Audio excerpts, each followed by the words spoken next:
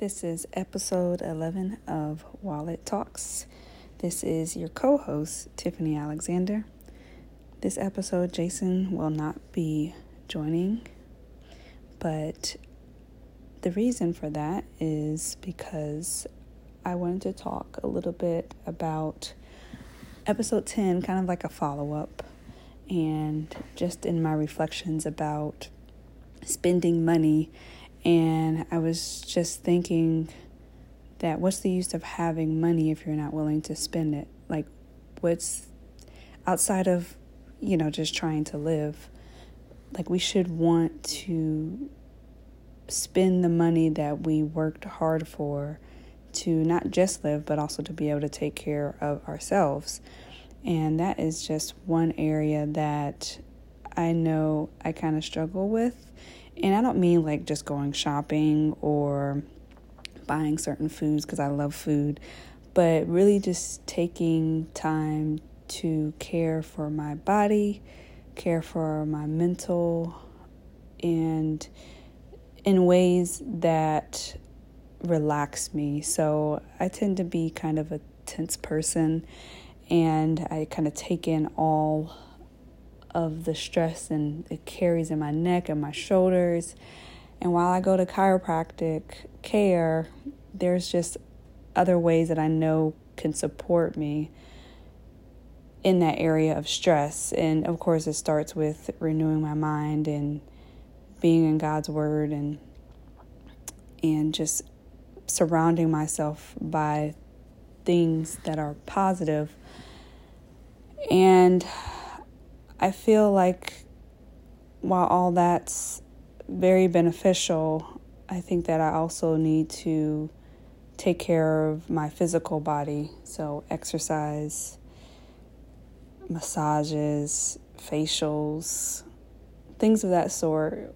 And even just the simplicity of taking a bath, but investing my money in those different areas that kind of give me a overall wellness instead of just carrying the stress that I carry. I think that if I worked on those things, I think it would be beneficial to kind of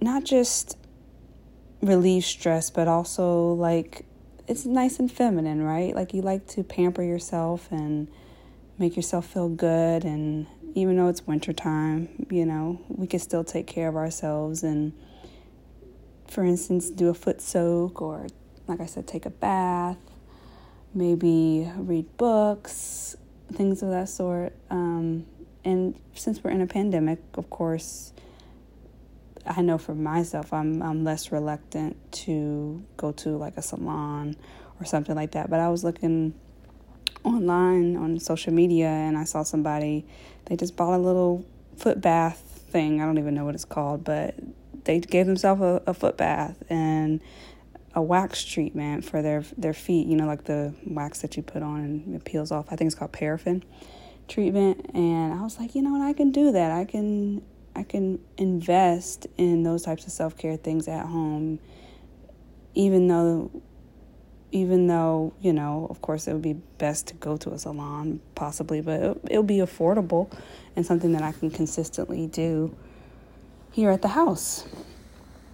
So that's just a little bit of encouragement for all you out there who are doing the 9-to-5 grind or the entrepreneurial grind or stay-at-home mom, stay-at-home wife grind, and just take that time.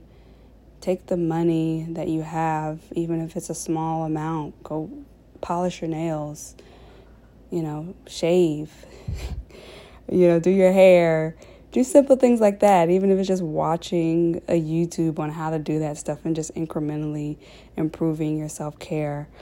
I was recently reading a book about self-care and about the barriers to self-care. And one of the things that was in the book was about how there's certain barriers such as guilt or feeling like you don't deserve to have self-care. And that was something that kind of hit me because I always think about, I have this to do. I want to take care of the house. I want to take care of Jason. I want to take care of, family members and friends and stuff like that. But I really have to not feel guilty about saying no, not feel guilty about saying yes to myself, not allow other things to keep me from pampering myself. It doesn't have to be an all-day ordeal. It could be something where I just take 5 minutes to breathe, take 5-minute walk. Like I said, polish your nails, shave, do your hair. I say but I'm talking about myself. I'm telling myself this type of stuff. Like, just do something that makes me feel good. And why not top it off with dessert, right?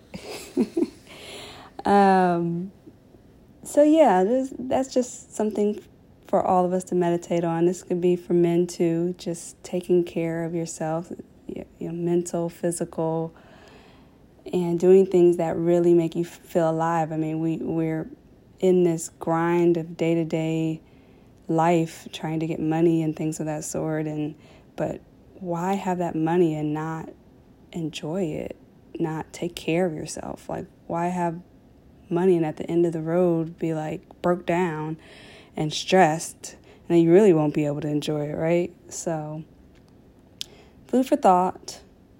And that concludes this episode of Wallet Talks. I hope you enjoyed it. I hope you really take into consideration what I mentioned. And I need to play this back probably for myself so that I can remind myself how important it is and to put those types of things in my schedule. And I hope you will also do the same. Until next time, bye.